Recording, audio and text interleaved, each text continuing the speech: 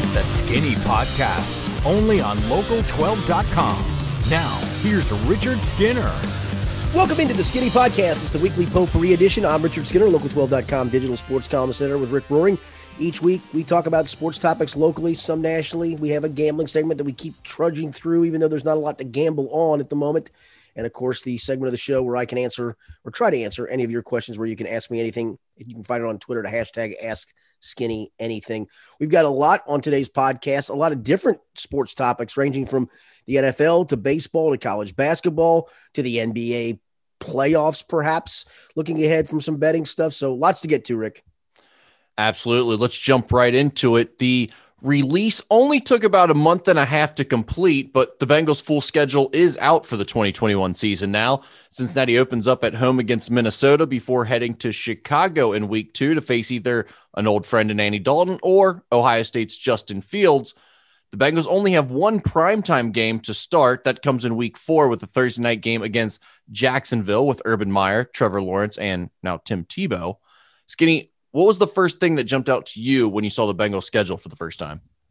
You better get off to a good start because the schedule shapes up to give you an opportunity to do so.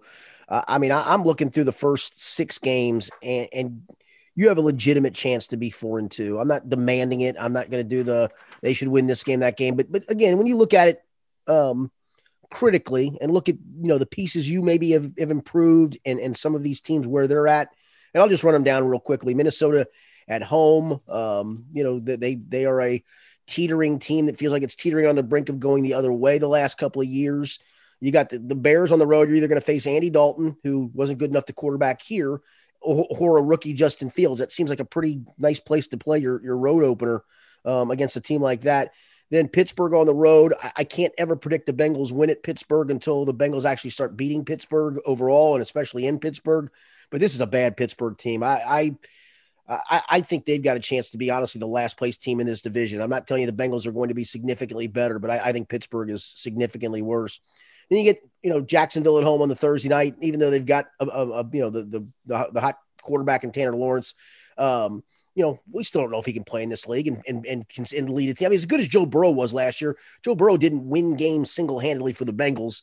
He kept them in a bunch, but that's a spot. Then Green Bay, who knows who their quarterback is when they play them? If it's Aaron Rodgers, then I don't give them a great shot to win the game. It is here, but if it's not Aaron Rodgers, then you got a great shot. And then at Detroit, and they're a rebuilding team. So the first 6 games, you got a legit chance to be 4-2. You can't be worse than 3-3. And I'll be honest, if you are, the hot seat gets really hot for Zach Taylor, because then you got to go play at Baltimore.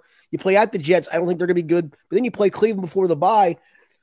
You got a chance to have your job security in question at the bye week. But they've given you a soft landing spot if you're active. They've given you a fighting chance to get off to a good enough start to save your job.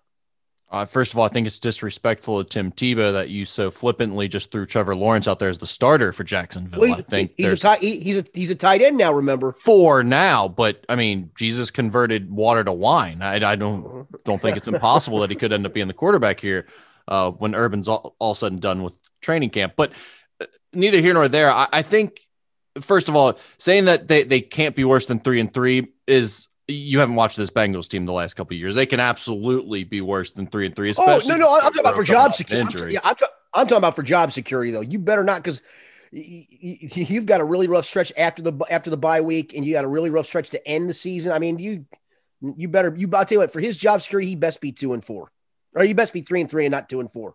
Yeah, because 2-4 is good. Because 2-4 is going to turn into 2-5 at Baltimore, and then Katie bar the door night. Yeah, it could get ugly. You mentioned you need to get off to a quick start, but I think the thing that jumped out to me just as much is they don't even have to be that good to get off to a good start this year. Right. I mean, they don't have to play above their level. Joe Burrow doesn't have to come back and be on fire for the Bengals to have a chance to win, like you mentioned, any of the first 6 games. It's not like, oh, they've got a good chance to be 4-2, but here's 2 automatic losses that they're not going to win. And, 4 games are toss-ups. They have a chance to win all 6 of them. So saying they could be 4-2 is very, very reasonable looking at those first 6 games. Yeah. And the funny thing is, though, I can also argue they may be underdogs in each of the first 3. They're already an underdog in week 1. Now that can change obviously significantly by the time we get to week 1, but the early line set for week 1 had Minnesota as a 2.5 point favorite.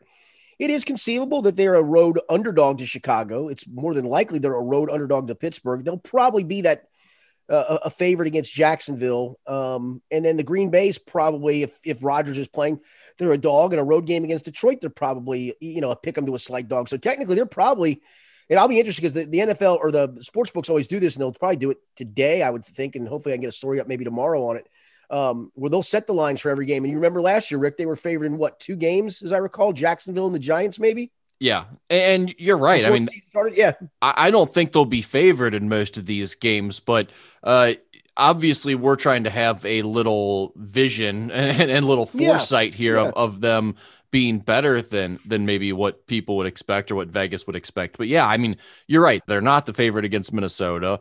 They're probably not going to be the following 2 weeks. Jacksonville, they do have that chance. So yeah, I mean, your point is well taken, but still, I think just looking at the way this schedule shakes out, this team is a completely different team, in my opinion, if they find a way to get to that 4-2 or somehow a 5-1 mark where they've got some confidence rolling and Joe Burrow's back there slinging and this offense is putting up points. If that's who they are heading into, week 7 and they're getting ready to play Baltimore, the Jets, and they've got some momentum rolling before that bye week, I think this is a totally different team going into that second half stretch where things get really difficult than it is if they're 3-3 or 2-4 even, and things haven't really clicked yet. Then all of a sudden I think, man, it could get ugly because they might not win a game in that late stretch. Yeah, that late stretch is tough, but I can also argue if things are going well, what's Vegas like at that point? Are they done with Derek Carr? Is John Gruden, I can't say his seat is hot because he's got that 10-year contract, but things have not gone well. I've already mentioned, I think Pittsburgh's a train wreck, but they're still Pittsburgh, and I'll tip my cap to them because they always find a way. The Chargers always seem to charger themselves, but they seem to be on the cusp of being maybe this year's hot chic non-playoff pick to make a long run in the playoffs.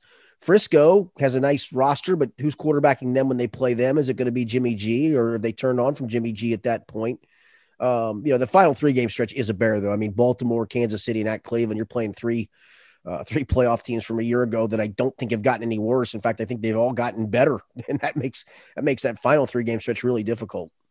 Yeah, exactly. And I'm not saying that there's no chance the Bengals could win some of those games you were mentioning right after the bye week, but I feel totally different about that team heading into that stretch if they're 500 or under than I do if, they've got a winning record and they've built some momentum going into the bye. Like I think it's very possible for this team to be in a good spot, have momentum, and have confidence rolling heading into that November 14th bye week versus if not, we're looking at this thing like Zach Taylor should be fired more than likely. This is almost a lost season in some ways. So those first, however you want to break it down, 5, 6, 7 weeks are going to be so critical to how we view this season, as it always is.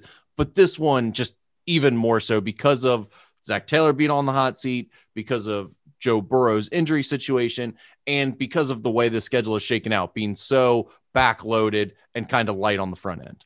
Yeah, and I think if they do have that record you talked about, Rick, the 5-4, 6-3 at the bye, I think it's not just momentum. I think it means that this team probably played well enough to earn that. And I think that would be the exciting thing of, okay, they're maybe a part or two away from doing some really good things, and you've got such a good core of young guys that I'm excited for the second half. I'm excited for the future. So yeah, you get to that, but yeah, if you go to 3-6 and you've beaten Jacksonville and you beat the Jets at the Jets and you eked out another one, maybe Chicago because they're so bad, in my opinion, you do that and you lose the rest, and being 3-6 with that is a very jaundiced eye of, okay, they're still a long way away, both on the field talent wise and from a coaching perspective. So yeah, it's I think I will say this, the schedule at least gave them a level of hope as opposed to opening with that N3 stretch where you would play Baltimore, Kansas City, and at Cleveland. That would have gotten you off to the disastrous start. At least it gives you a chance to get off to that quality start.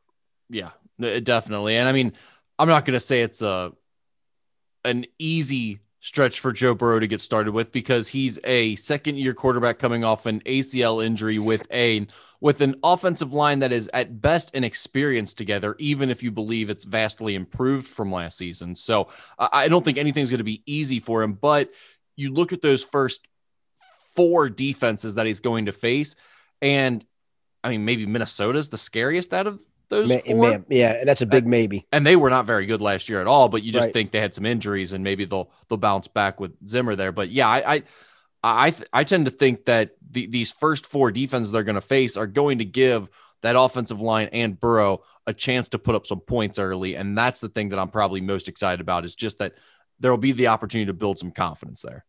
Yep.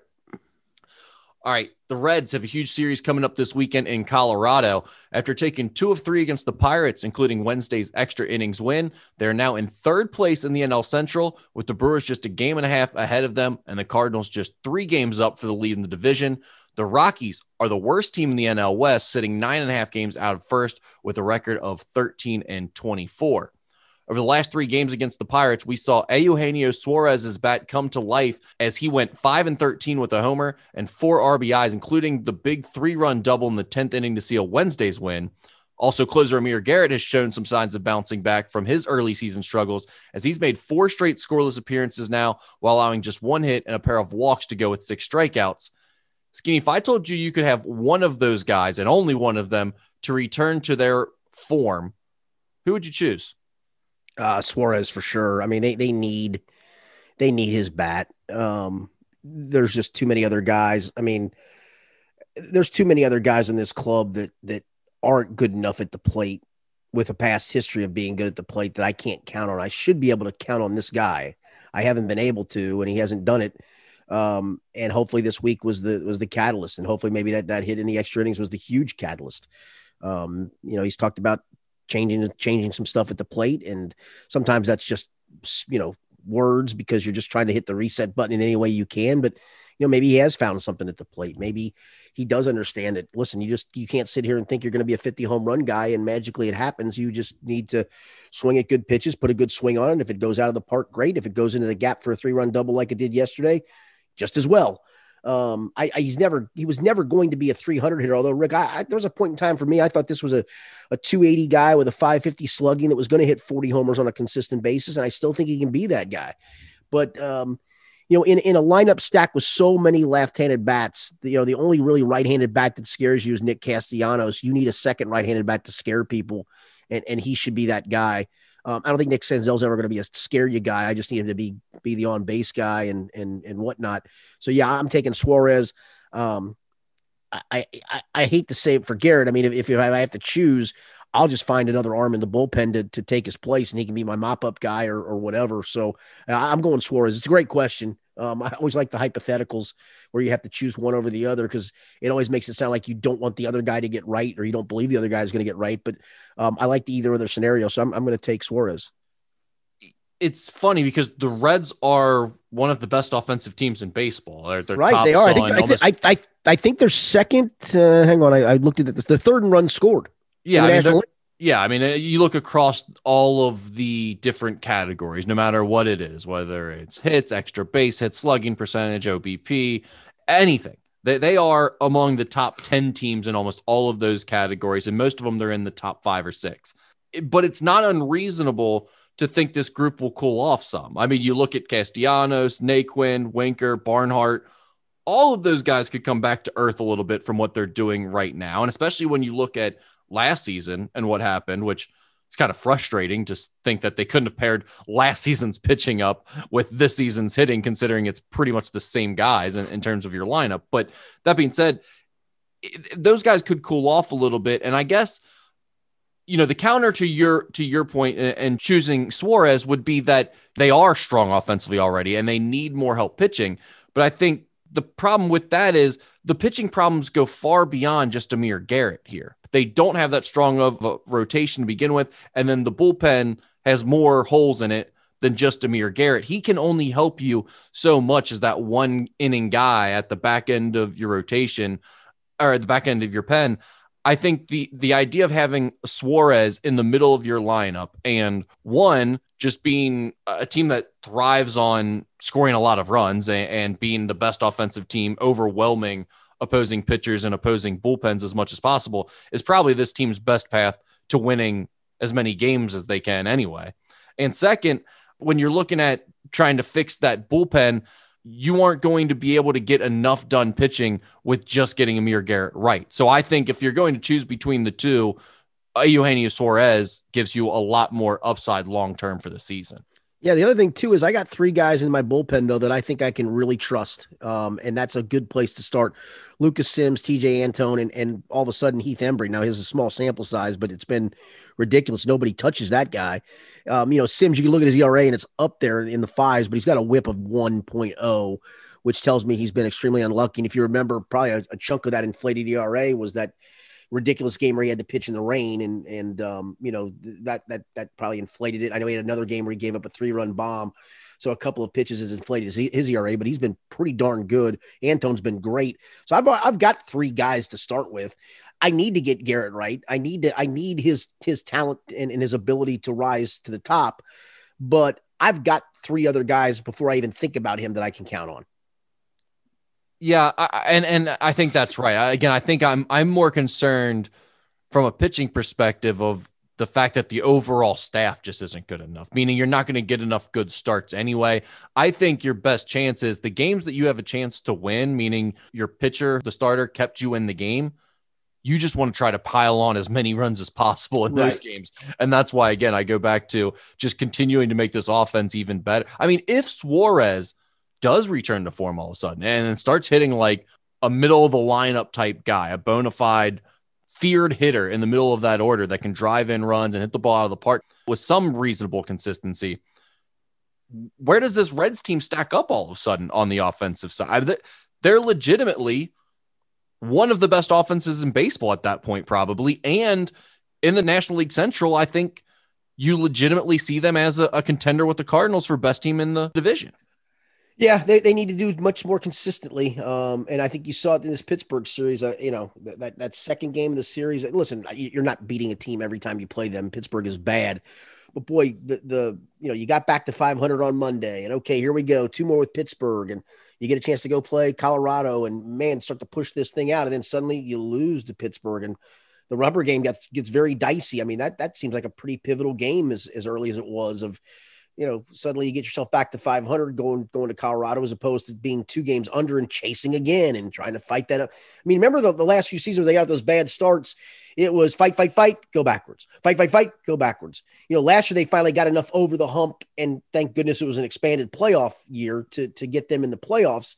But I think a lot of it stems from the consistency across the board. And so, yeah, I'm with you. If Suarez can start doing that, I think it also, if he starts producing the way he's capable, then I think it probably puts less stress on the bullpen too, where you're not playing so many 1-run games, so many tight games. You're getting a couple of, I don't want to call them laughers, but a couple of, hey, you got 3-run lead. Let's get this guy some work and not have to stress so much in a tie game or a 1-run game, or hold it to a 1-run deficit to hope our offense comes back. So yeah, I'm going Suarez. They need his bat desperately. Just looking at what's ahead, this Colorado series, I mean, they stink. And if the Reds all of a sudden take 4 in a row from them, they could be right in the thick of a race immediately all of a sudden. So I think this series coming up this weekend is going to be a lot of fun if you're a Reds fan, because they have a chance to make some serious noise right here in a hurry. Yeah, come out of that series 2018 with Frisco coming here next week. I'll feel really good about things, especially if Suarez is continuing to swing the bat the way he did this past series. Just really quickly, can I get your take on the national anthem standoff? I think Alex Blandino. I know everybody thought it was kind of funny. I thought the TV guys went way over the top of how funny it was. That's I think Major League Baseball reacted a little silly about, we're not going to do this anymore. I don't think they're going to do it every day, every game. It was, I don't know, it was okay in the moment. It didn't move my needle a whole lot. I just sit there and watch them stare at each other and went, yeah, and. It is hilarious that Major League Baseball felt the need to say something about that. I like, and again, I'm not someone that's like, oh, fun police, don't say anything. Cause I get it. If I'm Major League Baseball, I'm feeling the same way. Like, yeah, don't be doing that. We've got to start the game on time, that sort of thing. But at the same time, you would have to understand that it ran its course. Like, the funny thing already happened. You can't go out there and do that again next game. Right. Yeah. There's no joke left to that. I mean, it wasn't a lot to be squeezed in the first place. There's no juice left in that one. If Alex Blandino goes out there again next week and does it, no one is finding that even remotely funny. So yeah. Oh, right. It was a one-off. And I think it's one of those things you just understand what it is and don't say anything. Now you're like enticing people to challenge you. Yeah. No, right. Exactly. All right, let's switch gears here to college basketball. Cincinnati and new head coach Wes Miller made another splash in the transfer portal Wednesday when Wake Forest forward Odi Oguama announced on Twitter he is committed to the Bearcats. Oguama is a 6'9", 225-pound forward who averaged 7.6 points and 5.4 rebounds while playing 21 minutes per game last season. The Bearcats now have 12 scholarships accounted for out of the 13 available for 2021-2022. What did you think of the Bearcats' latest addition, and what do you think they still need to add with that one spot, if anything, Skinny? Yeah, I don't know if there's any one thing to add that's going to make them a ton better. I mean, there's. I think you mentioned this in the transfer portal. There's just not a lot of star power out there. This is a serviceable guy, and that's all well and good. And he gives you some size up front. And he gave you some productivity in the ACC. It's like the kid they got from Clemson. It's if you produced it in the ACC at Clemson and Wake Forest. And in that league, I think you'll be okay to produce at a decent level in the American, and that makes it a good addition. I will ask this though, Rick. I wonder what led this guy to transfer from Wake. Did they run him too hard? I mean, I'm just curious. I mean, I thought that's the only reason the guys transferred. No, I seriously, I think what he gives you is the point about John Newman is a good one. Those two guys give you a legit starting five for this level. Everyone was concerned about the UNCG West situation and the fact that they're just bringing over the entire UNCG team to compete in the American. And I agree, that is not a feeling that makes you confident as a UC fan if you're feeling like, oh, we're just going to be starting a bunch of UNCG guys.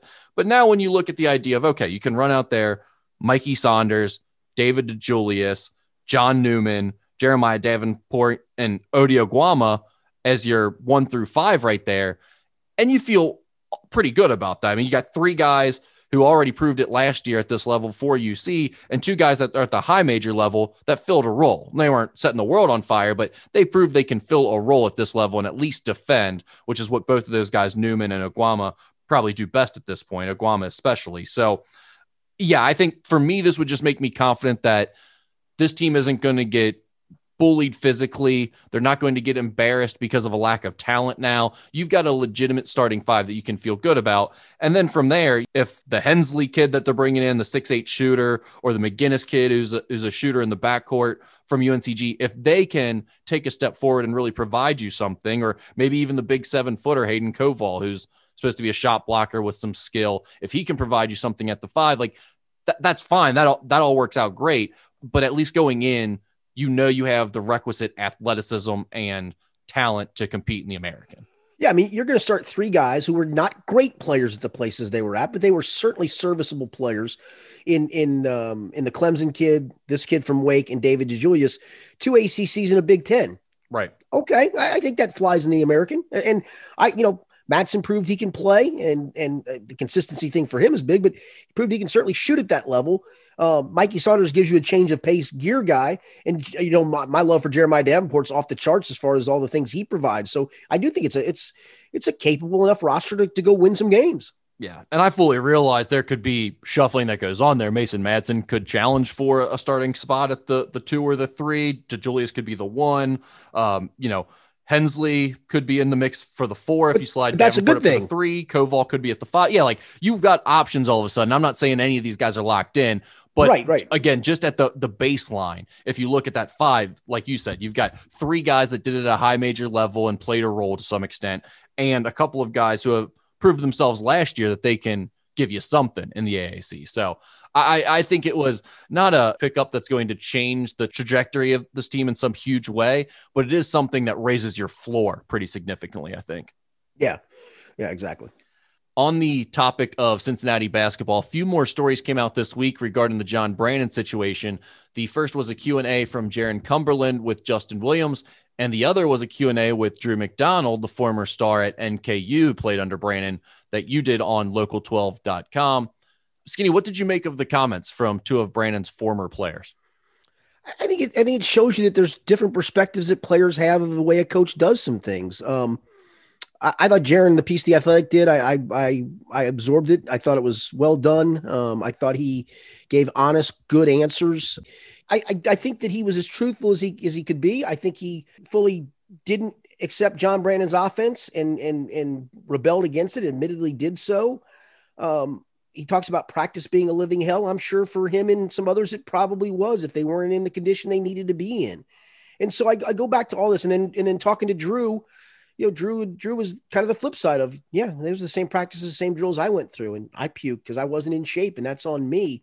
I think he's a guy that knew he needed to be pushed. And I think with all of this, at the crux of it is, you're going to get guys who play for coaches who accept that being pushed, some who don't, some who might have gotten pushed too hard, and maybe the coach occasionally does push too hard. But I think through all of this is the fact of, you still have not shown to me cause for firing John Brannon, and some players, dropping in conditioning in October tells me possibly maybe those players weren't in top condition. And that's what happens in conditioning. Guys drop on occasion. They're pushed to a point where their body rejects it. And as Drew said, my body rejected it. I puked because I ate pizza in Skyline and went out partying, and that was my fault. That's not his fault. That's on me. And so I know people are so alarmed about that, the conditioning where guys were going down and the training staff had to step in. Well, that's what the training staff is supposed to do. And at the same time, that's what conditioning can become, especially if you're not in conditioning. And I wonder if part of this conditioning thing, and I started thinking about this lately, you had COVID, you had guys shut in, were they working out to the point where they were ready to hit the ground running to some degree? Or was it COVID, just kind of slough? I don't need to do my workout today. I can stay in my dorm room. I can party a little bit. And it caught up to them on those first few conditioning things. And that's why it's alarming that guys dropped.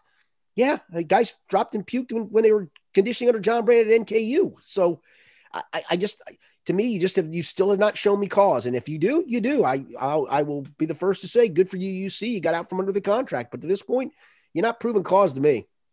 First of all, I'd like to say Drew McDonald, a true man of the people. I loved the line about I was eating Skyline and drinking pitchers and then went out and puked, because that's who my guy was. Like, God bless him. When he first got to NKU, he was truly the people's champ as a everyman fat guy that could just absolutely ball. And then he got himself into shape. But I think the one thing that's really stood out to me especially after last week's show, I got a lot of comments, especially in my DMs, where people were really not happy with what we're saying and thinking that this is all like a big defending John Brannon thing and everything. There's one thing that really jumps out to me about all that. A lot of UC fans right now, I think, are conflating the idea that UC should be fine with everything and still want John Brannon as head coach with the idea that UC doesn't appear to have cause not to pay him. And those are two very different things. Very different things. I said last show, we're past the point of talking about whether or not John should be the coach at UC. That's right. It's over with. Like, clearly there was no return for that relationship. It wasn't going to work out at this point. That's fine. UC probably did the right thing by parting ways with John Brannon at this point. I think that's fair to say. But that's not the same thing as they had reason to fire him without paying him anything. And that's what is being discussed right now. So that's the biggest thing that stood out to me with the discourse over the last week or two. The people that, especially that have commented towards me, seem to not understand what we're talking about here. This is not about whether or not John did a good job, whether or not you think he should still be the coach. It's about whether or not he did something that would be cause for getting fired without pay. And I don't think we've seen that. The other thing that did stand out to me about Drew's comments, and again, I don't know all the science behind all this. I don't know how bad things were because we weren't at practices. I get a lot of the stuff people are saying. And in today's culture, God, if anyone questions their health, that you can't do anything. You can't question that back. You can't say anything about it. You just have to accept the fact that they were in danger and they're a victim, because that's how our society works now. I'm not saying it's right. I'm not saying it's wrong in this scenario. I'm just saying that's truly how it is. You really can't push back against this stuff for the most part. I did notice where Drew talked about, I know what drills they were running. I know the sprints that they ran for punishment after missing free throws. I did the same thing. I heard what they had to do. We had to do even more of that. That's the thing that stood out to me. Like, nothing we heard that they had to run was even remotely out of line for a normal college basketball practice. And it's nothing that if you told another coach about and said, is this cruel and unusual punishment or something like that, every coach in America would laugh in your face, given what we've been told happened in that practice. I'm just saying, like, that's just a fact. I'm not saying maybe it was over the line on that day, given the circumstances. Maybe these guys had, I don't know, issues because of COVID or like you said, they just were out of shape at that point. Maybe that's the case. And he should have pulled it back more. We don't know. We weren't there, but I do know that what we've been told that they had to do just doesn't add up with guys on their deathbeds all of a sudden. It just doesn't. It doesn't make any sense. I'm sorry. I've been around enough practices. The comments that Drew made where it's like, yeah, we had to run the same thing. We actually had to run more of them a lot of times when we didn't make our free throws. And I don't think that's unusual or cruel for a basketball practice. I tend to agree. And again, I'm not gonna sit here and question the UC guys and say that what they went through wasn't a different situation because I wasn't there. But based on everything we've been told through the own words of the players that are making these accusations, it just doesn't all quite add up to me. It just doesn't. Yeah, and that's what I'm saying. I'm taking Jaron Cumberland at his absolute word that he thought practice was hell. Right. That's fine. There are plenty of guys who think practice is hell. There's some guys who relish in practice. Not all guys, but I think there's some that do, and some understand that this is the means to the end of having to push myself to the nth degree. I mean, you could argue if Jaron Cumberland maybe pushed himself a bit harder, maybe he does play in the NBA. Maybe he doesn't. Maybe his skill set's not good enough. He's a terrific college player. But yeah, one guy views it that way, another views another. Scott Dowd, who played at Vanderbilt, whose son Scotty played for us at Beechwood, he talked about when Eddie Fogler came in to take over for CM Newton, half of their practice a lot of times was spent just blowing up screens. He said it was the damnedest thing ever. He said we didn't do much basketball. We just blew up screens. I know it's different time, different place. And I think that's the thing that's important with Drew's comments. This isn't Drew McDonald from 20 years ago saying this. This is Drew McDonald from literally his senior year was 2 years ago. This is about as recent as you can get without him being on that UC team. And I mean, I know he doesn't want to put names on who he's talking to and the guys but like, let's face it. I walked into Max Pizza Pub after an NKU game this year towards the end of the UC season, and he was there with Chris Vogt, So I mean, like, right. It's not like he doesn't talk to guys that were on that team. So he had somewhat of an idea of whether it was the same things or not. And again, I'm not saying that there can't be sides in this. Like, clearly what's been said here is that some of the guys liked John and some of them didn't, and they felt like he was against them. So obviously people are going to point to, yeah, Chris Vogt was one of his guys from NKU. That doesn't count. You can't take him at his word. But at the end of the day, when we're just talking about Drew McDonald asking Chris Vogt, hey, our practice is similar to what we went through at NKU, and he says, yeah, then sorry. I think like Drew does have a little bit of a worthy opinion here of what type of practices John Brannen ran. Yeah, I'll leave it at that, Rick. Like I said, one guy's going to view it one way, one guy's going to view it another way. I think the bottom line is, and it is apples and oranges. If UC wanted to move on from John Brannen, their prerogative. Made a good hire. We both like the hire. Wes Miller seems like a great hire. I'm going to guess his practices are going to be a little hard too. But anyway, made a great hire. And so that part, move forward. Good for you. But it still comes down to this. You wanted him gone. There's an out in his contract where you have to buy him out. And at the end of the day, you started then looking for cause because you didn't want to pay that buyout. You can't maybe afford to pay that buyout, and you're grasping at straws. I still have not been, it's not been proven that he was fired for cause. It just hasn't. You came up with the thing in the resignation letter where you left it wide open of illegal benefits to a player. Well, there's a big difference between a McDonald's bag full of cash and $135 you paid out of your pocket to have a guy go see a psychologist. It was wrong. It was something that probably should have been through the process of the athletic department. It's a minor NCAA violation that if the money's paid back, it goes away. So what we got here? Yeah, I think that's probably where we'll leave it. It hasn't changed a whole lot in the last few weeks, really, but did want to touch on a couple more of those comments that came out, especially since you did the Q&A with Drew. I thought, the Jaron one was good. The Drew McDonald one was good. I thought both guys gave good comments. We're very honest. Like you said, Jaron's points. He was very critical of himself in a lot of ways and admitted a lot of his own faults, I thought, with the fact that he was unwilling to buy in, the fact that he was kind of trying to poison the rest of the teammates that first year when he felt like he was getting screwed. The one thing that is hilarious to me is that he thought that like the coach was against him for wanting to have meetings with him. No, that's called being a leader, my man. He's asking you to be a leader of the team. He wasn't picking on you. He thought maybe you were one of the best players. He wanted you to help lead the locker room a little bit. But I thought that was very comical to read. But to his credit, he was very, very honest. I thought it was a great read. Yeah, let's go ahead and move on to our betting segment here. The Preakness is this weekend, Skinny. Bob Baffert has turned into a total cartoon character this week, right in front of our eyes. What do you make of Baffert's excuses for Derby winner Medina Spirit, and how does that impact the way you look at this race as a bettor now? The thing that's interesting is his plausible deniability is plausible, except when you look at the recent track record. I think that puts the whole thing in the vein of, come on, who you kidding, pal? Now, I would also say this. The Kentucky Derby is probably one of the most scrutinized races in the country. And I don't think you would also blatantly go over the limit with putting, drugs into a horse, knowing he's going to be tested before, going to be tested after that. If you do it, something's going to turn up positive. You're not going to sneak through it. Now you can always have your plausible deniability of, well, it was, we put some ointment on him and the ointment we found out contained that steroid. We didn't know. Okay. That's plausible. I don't know if I completely buy it. And so I think a lot of it comes down to what is this, the next test result come out for this horse. I mean, the Preakness obviously allowed him to enter. They're testing him. I think a lot depends on those tests of where we look at this.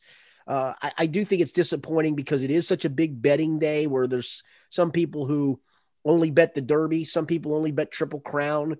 And some people were, in theory, if Medina Spirit is disqualified, were cheated out of money.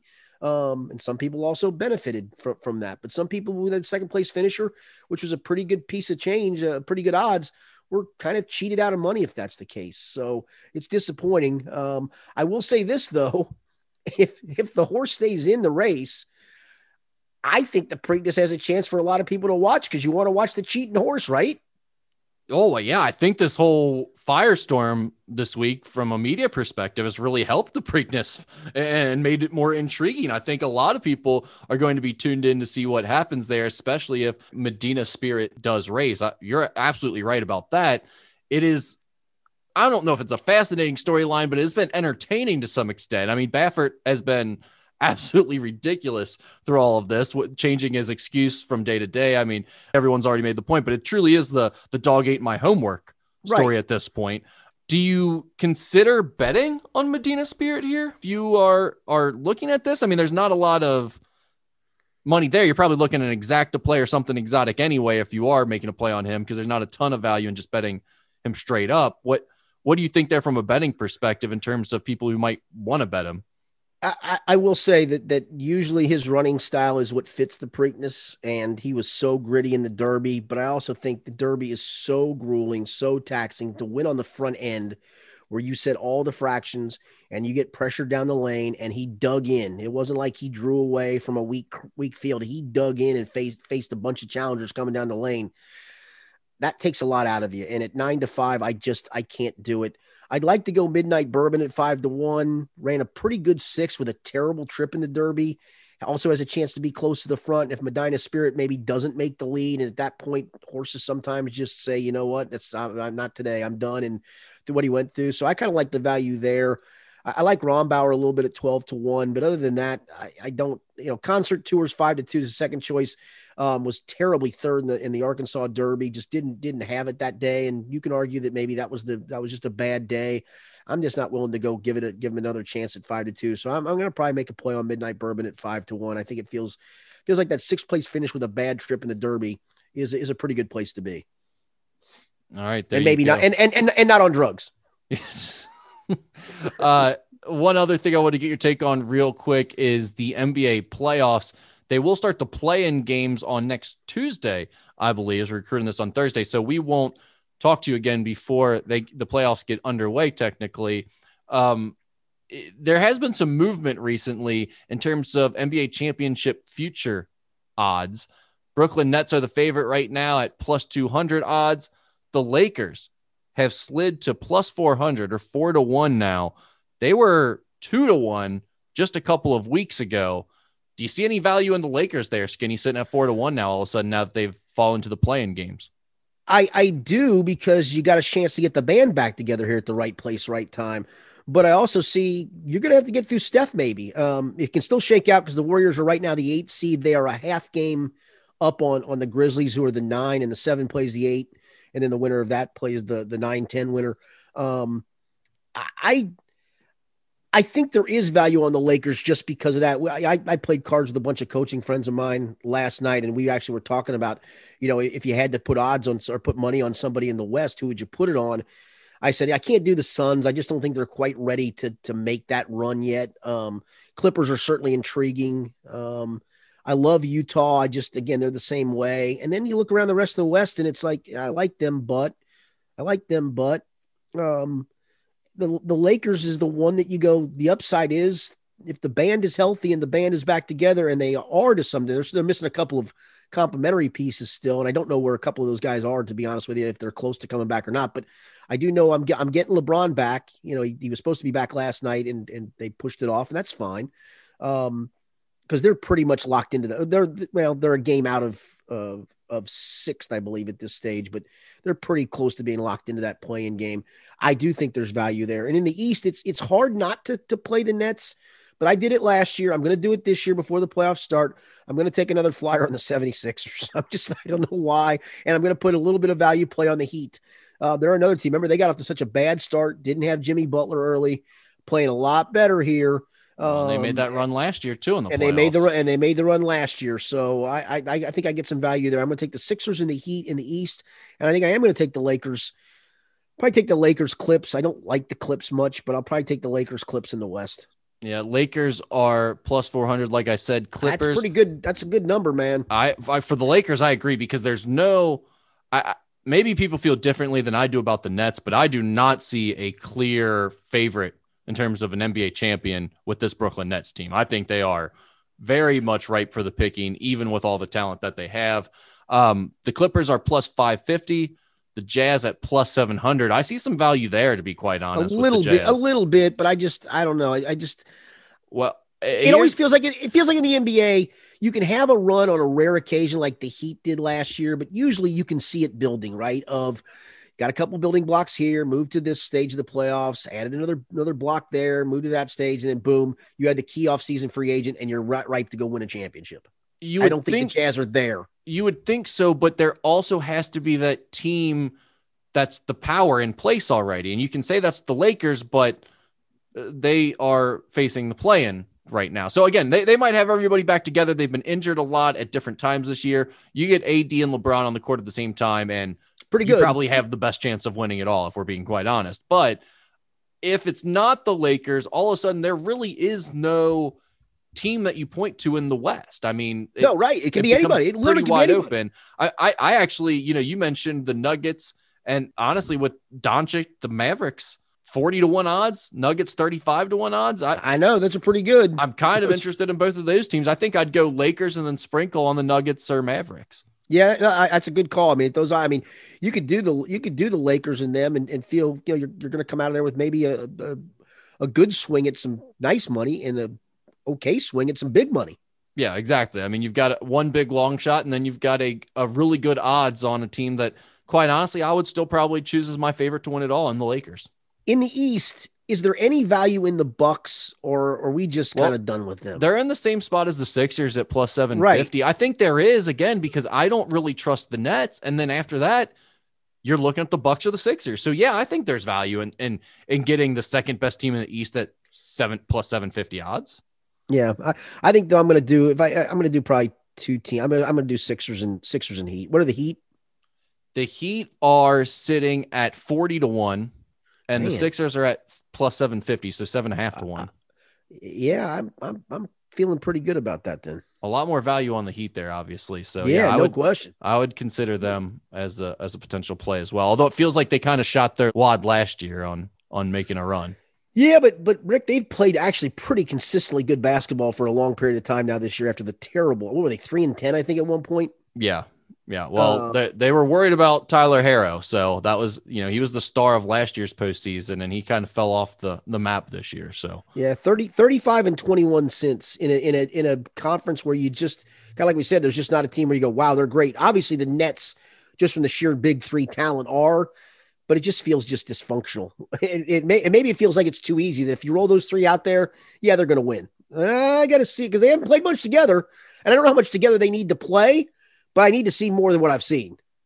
that's fair. That's fair. All right, that does it for our betting segment. Let's wrap it up here with a abbreviated version of Ask Skinny Anything, where people submit their questions and topics for you. And by the way, before we do that though, how did people think our Mount Rushmores went? Well, I'm going to guess I'm going to guess yours got far more run than mine got because I went way more old school. Yeah, I don't know that it's fair to do that though, because I mean, like, look, a lot of my following is Xavier guys, like older Xavier guys. I don't think my following necessarily skews that young. Okay. That being said, it was 86% to 14% in favor of. Oh no, I'm sorry, that was Rachel Green. Mo Egger wanted Rachel Green to be considered a TV mom. Is that not the ridiculous thing you've ever heard? No. She did not. She played a character who became a mom, but that wasn't the crux of the character. Come on. Now, yeah, Mo. that's come on. That's just. I will say. I get what Mo's list, by the way. After I saw what his Mount Rushmore looked like, he did just want us to be old, creepy, horny men and pick the hottest women. That was what he was going for. That's what I was kind of wondering there. I will say I probably missed on Claire Huxtable. We talked about her. Yeah. I think we both might have. I just don't know who I would have taken off on mine. Yeah, I probably would have taken. I had Edith Bunker. I probably would have taken Edith Bunker off because her character wasn't as much about her being a mom, because really the sitcom really centered around Archie Bunker more than anybody else. So I'd probably take her out and put Claire Huxtable in and still feel good with my Mount Rushmore. Yeah. By the way, the vote for me versus you was almost equally as lopsided. Who has the better TV mom's Mount Rushmore? 79% in favor of me, compared to your 21%. So yeah, people, Mount Rushmore is about history. Yeah, I still think everyone understands that I won that one. That being but said, though, here's the thing: though, if those TV moms that I mentioned from the earlier TV days, the Carol Brady's and the June Cleavers and Mrs. Cunningham, if they're not successful TV moms, these sitcoms don't come around with other TV moms, man. They don't. Right, but I mean, there were successful presidents that came before the ones that got on the Mount Rushmore. Not many. Just throwing it out there. Okay, not many. All right, let's get into some of the questions we have this week. We'll start with a sports question, which this has to be someone who is familiar with the radio days, because I believe that's where this joke goes back to. Okay. He says, Skinny's thoughts on Tebow to Jacksonville. Is the Tebow jacket back in play? That was a joke from like the old radio days, right? Where you were about to get a Tim Tebow jacket when he was a potential free agent option for the Bengals. Yes, I was all in on the Tim Tebow trade. I think you were. Listen, I'm telling you, as a backup quarterback, you can do a whole lot worse, because all I know is whether the guy has a complete skill set to play in the NFL, he's a winner. I mean, he Denver that year, it was freaky, it was goofy. I don't know how the hell he did it, but it seemed like every time they needed a big play, he made it, and he got him to the playoff. And there's a lot of quarterbacks in this league who started a long time who haven't, won a playoff game. Andy Dalton, gone to playoffs. I mean, he's just a winner. Pure quarterback, no. Winner, absolutely. Do you think it's problematic at all in that locker room that Urban Meyer, as the new coach, is bringing in a guy like Tebow? No, I do think it is a position switch for sure. And I think it's doing him a solid and understanding he's still probably a really good athlete. And if, that athleticism trends to NFL tight end, I've stolen a pretty good player. And then, if you want to run a gimmicky package for him on occasion, just that, down at the goal, I can't wait to see if he's wearing like number 15 playing tight end, or, number 86 playing quarterback out of the shotgun on 3rd and 1. I'm all for that. I'm all for that. If Taysom Hill was already a thing before Tebow got drafted, do you think Tebow has a different career trajectory? That's a good question. Do you think people look at him and be like, oh, he's Taysom Hill? Well, yes. And I mean, Cordell Stewart remember was a wide receiver who then they made into a quarterback too. Yeah, but that's not those guys aren't remotely the same in terms of their skill set. And I'm not saying Tebow is Taysom Hill. Taysom Hill's a special athlete, and Tebow is too, but I don't think he's quite the same as Hill in terms of speed and things like that. But they have that similar like quarterback first, but hybrid thing right, going Swiss on. Army, You know what I mean? Swiss Army knife guy. I think Swiss Army knife guy has a place on any roster. I mean, let's face it again, on game day, you can only suit up 47 dudes. And a couple of those are linemen that you're hoping don't play because they're just there in case somebody gets hurt. So your roster on a game day is pretty limited. And if you want to do some different things, having that Swiss Army knife guy can be really, really intriguing, in my opinion. I'm a little surprised more teams don't try it. If Tim Tebow's my third tight end / third and one quarterback on game day, okay, sign me up for a guy like that. All right.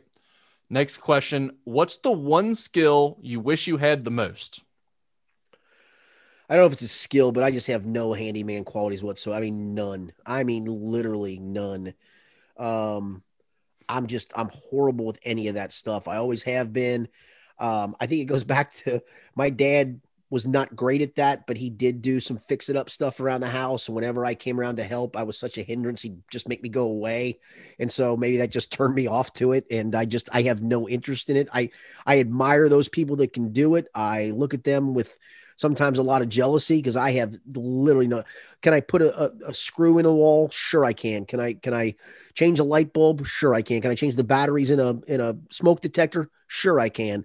Can I clean the gutters out? Yeah, sure I can. But other than that, man, I have no handyman abilities, and I don't have any interest in it whatsoever. I wish I did. I can do you one better there because I'm in the same boat. I'm terrible at that stuff, but I'm so bad at it. And don't even really care. I didn't even choose that as like what I wish I had because I wouldn't like it even if I was able to do it. Yeah, right. I'm the same way. I'm going with artistic ability. I would love to be able to draw or just I have zero. Me neither. And I've always been that way, but I can't make anything look good. I can't do any graphics that look good. I can't put fonts together. Like I just don't have artistic ability whatsoever. It's just is what it is. I wish I did because I love that type of stuff. I even like going to like art shows and looking at other people's like abstract art and stuff. I'm into all of it. I just can't do any of it myself. No, I have no ability to draw whatsoever. None. I mean, I couldn't even do you a good stick figurine. I still remember my grandfather, who was a commercial artist of all things. Can you imagine that? He was a commercial artist. And I remember the first artwork I ever did for him. It was like these bunch of squiggly line circles that I did in different colors. God love him if he didn't frame it and had it in his office until he passed away. I mean, and I remember looking at it after he passed away. We were cleaning some stuff out. I go, why did he like this? I get it. I was a little 3-year-old grandson doing some artwork for my commercial artist grandfather, and I'm sure he loved that. It was so awful. It was just so bad. Unless maybe he thought it was a Picasso of some kind. Hey, this guy might be a genius. It looks so bad, it's good.